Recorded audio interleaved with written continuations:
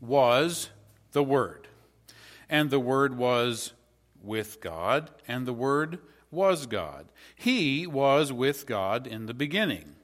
Through him all things were made. Without him nothing was made that has been made. In him was life, and that life was the light of men. The light shines in darkness, but the darkness has not understood it. There came a man who was sent from God. His name was John. He came as a witness to testify concerning that light, so that through him all men might believe. He himself was not the light. He came only as a witness to the light. The true light that gives light to every man was coming into the world. He was in the world, and though the world was made through him, the world did not recognize him. He came to that which was his own, but his own did not receive him. Yet to all who received him, to those who believed in his name, he gave the right to become children of God, children born not of natural descent, nor of human decision, or husband's will, but born of God. The Word became flesh and made his dwelling among us. We have seen his glory, the glory of the one and only who came from the Father, full of grace and truth. John testifies concerning him. He cries out, saying, "This was the one whom I said, 'He who comes after me has surpassed me, because he was before me.' From the fullness of his grace we have all received one blessing after another. For the law was given through Moses. Grace and truth came through Jesus Christ. No one has ever seen God, but God, the one and only, who is at the Father's side, has made him known."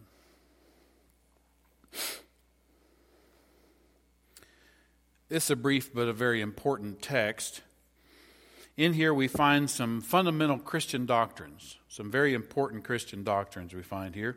And I want to point out 5 of those doctrines about the Word of God, or the Logos, the Greek word Logos, the Logos of God. So here we go. In the beginning was the Word, or Logos. He was in the beginning. He was with God in the beginning. So this passage is telling us that Jesus pre-existed. Not necessarily an easy concept for me to wrap my brain around, but Jesus did not just begin to exist when he was conceived of the Holy Spirit and Mary gave birth to him. He didn't just begin to exist then. He existed from the beginning. This idea is also reflected in Jesus' own words. In John 8, Jesus is having a conversation with the Jews, and at the conclusion of the conversation, Jesus says, "Before Abraham was, I am."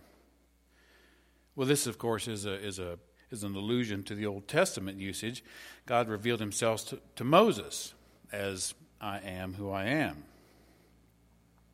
And do you remember Jesus' final prayer? "Father, glorify thou me with the glory which I had with thee before the world was made." Jesus refers to glory he had with the Father before the creation happened. We also find this pre-existence idea in Paul's writings and also in some Jewish thought. So, number 1 is the pre-existence of the Logos, or the Word of God. Okay, the pre-existence. Secondly, John uses the Logos idea to assert the deity of Jesus. He says the Word was with God and the Word was God. Well, he pre-existed and he's God already. Okay. The pre-existent God came to dwell with men in the form of Jesus, and he's deity. There's some scholarly, debate on whether all of God was in Jesus, or just, a portion of God or whatever. We won't solve that this morning. We'll solve that some other time. But nonetheless, Jesus is God. Jesus is deity. This is a fundamental Christian doctrine, the deity of Jesus. Okay, so we have a pre-existent Jesus. We have Jesus as deity, the agent of creation. The third doctrine we find here about the Logos is through him all things were made, and without him nothing was made that has been made. Jesus was the agent of creation. It doesn't say that he was the ultimate source of creation, but that everything was made through him. We also see this in Paul's writing, 1 Corinthians 8. All things came from God through Jesus. Jesus was there in the beginning, and he was God's agent of creation. Okay, the next doctrine about the Logos is the Word became flesh, verse 14. We have a pre-existent Word, a Word who is deity, God's agent of creation, and now we have the Word who becomes human flesh. This concept of Jesus being flesh is troublesome for and refutes some Hellenistic philosophical and Gnostic dualisms, that sort of thing. They separate God from his world. These philosophies don't allow that deity could take up flesh. And I admit that it's not easy to think about, but nonetheless, God entered human history not as some phantom, but as a real man, flesh and blood. God himself was present in the flesh. Within Jesus was deity and humanity. But he wasn't 50-50. He wasn't 50% human and 50% God. He was 100% of both. Now that's really confusing. I mean, there are things about him that are just difficult to understand, but nonetheless, he was deity and he was human. The fifth meaning of Logos is that he has come in the flesh as revealer. He comes to reveal to human beings life, light, grace, truth, glory, even God himself. No one has ever seen God, but God, the one and only, who is at the Father's side, has made him known.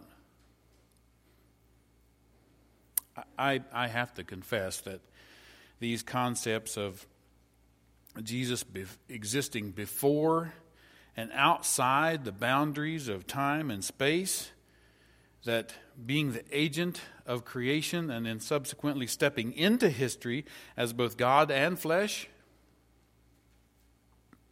they're difficult for my finite brain to grasp all of that. I mean, that's tough. But what I can say is that we don't come here to worship a wimpy God. We don't come to sing and to pray to a God who is not able. We come to worship a God who created time, space, matter, and stepped into that creation as human flesh, as God's Word, to be the one who reveals God, who brings God's presence and into our midst.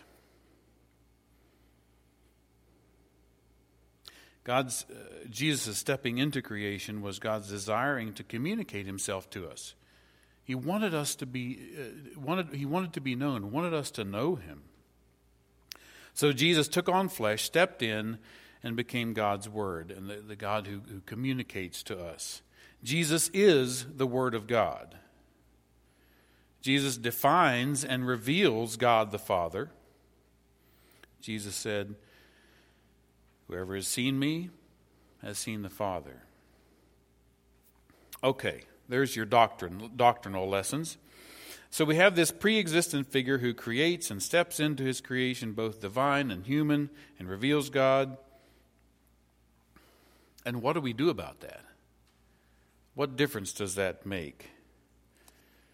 God has this Word, Jesus, who reveals him to the world. You could say in a certain way that Jesus defines God. Well, my question this morning is, what defines you? What defines me? what defines us. There are many ways that and many words we can use to define ourselves. Someone asks you to describe yourself. You might begin by telling them about your family, your education, your employment. I'm married. I have 2 daughters. I'm working as a water operator. Some people call me water boy. That's true. Or I'm a farmer. I'm a teacher. I'm a mechanic, pianist, electrician, counselor, law enforcement officer, veteran, attorney, parent, child, husband, wife, engineer, banker, seamstress, clerk, custodian, cook, driver, bicycle repairman, boss, laborer. Who'd I miss? I know I missed 1 or 2. Some people want to be thought of in terms of the car they drive or the amount of money they have. Some people strut around and want to be highly thought of. Some people play the victim and want you to know how many times they've been wronged in life and how their whole life they've been treated badly. You've met a few people like that, I'm sure.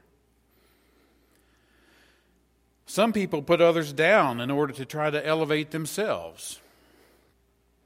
All the time trying to tell you something wrong with what another person did.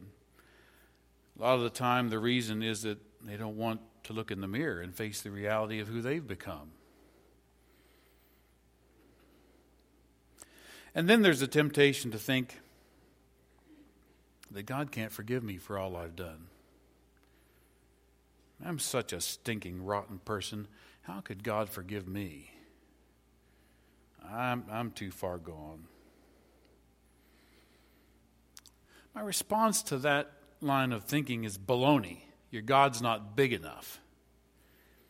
I don't know what kind of puny little God you're worshiping, but that's not the God of the Bible. Your God isn't the one who existed before time began, created time, space, and matter, put on human flesh, came and revealed God, revealed His love and His grace, revealed an almighty and all-powerful God. Your God is way too small. If that's the thought process that you're going through, that He can't forgive me, I'm gone too far. Jesus of Nazareth, the Son of the living God, isn't that small. He was conceived by the power of the Holy Spirit, born of a Virgin Mary. He suffered under Pontius Pilate, was crucified, died, and was buried. He descended to the dead, and the 3rd day He rose again. He ascended into heaven, is seated at the right hand of the Father. He will come again to judge the living and the dead. But if you think that God can't forgive your sin or reform your life, you're not worshiping this God. You're not worshiping my God. You got some puny little God in a tiny little box, and you need to open that box and get Him out of there. Because this God doesn't fit in that little box. You might be tempted to think that wading through Christian doctrine such as the pre-existent Jesus, the deity of Jesus, Jesus as the agent of creation, the Word of God becoming flesh, and Jesus the revealer of God are unexciting and boring. And if you do, you're missing the point. If you think your problems are too big for God, then you don't know this God. You need to get familiar with Him. This God, the God of Abraham, Isaac, and Jacob, the God of Moses, the God who waded into human history in the form of a baby in a manger, the God who took your sin and mine, bled, was crucified, died, but who conquered death and rose up from the grave, this God is able. Your sins, your problems, your cares, your concerns, your burdens are not too big for this Jesus. I cannot tell you why He does not always answer prayer in the time frame and the manner that we ask. I cannot give you that answer. It's not that it's too big of a problem for Him to solve. I'm convinced of that. The challenge for me, I'm talking about me personally. The challenge for me is to submit my will to His. too much of me seems to get in the way at times. The challenge for me is to allow God to speak into me, to allow His word to come into me, and for Him to speak His word into me and through me. That's the challenge for me, to allow that word to transform me. I ask you again, what defines you? Maybe we could rephrase the question, who defines you? Are you allowing Jesus to penetrate the deep recesses of your heart? Jesus wants to be the one who gives definition to our lives. That's the reason He came, to reveal God, for His word to transform us. But the interesting thing about this God who creates and then puts on humanity is that He values our choice. He will not come in and transform you against your own will. It doesn't work that way. How often does pride get in the way? Fear of what others think prevents us sometimes from submitting to Him. I can't do it for you. I can't do it for me most days. God will not force you, but He does draw us by His Spirit. The challenge is for us to submit to the Word, to submit to this all-powerful, pre-existent Word, God. He desires to speak into and over us and through us. We're going to sing in just a moment. If you need prayer, if you need confession, if you need to submit yourself to Him, if you want to give yourself to Jesus in baptism, if you need to respond in some way, I'm here. The elders of our church are here. Jason is here. Well, not this morning, but generally speaking, he's here. Come and talk to one of us. We're glad to help you with whatever the need might be. The Word of the Almighty God is powerful enough. If you question that, your Jesus isn't big enough. So I invite you to get to know this Jesus. The question is, will we submit to Him? Will we humble ourselves and allow Him to lift us up, to do the lifting up? Will we allow the Word of God to define us, to be that which gives definition to our lives? Let's sing. Thank you for listening. You can contact us at our website, firstchurchofchristelkins.com, where you can also find out more. Have a nice week.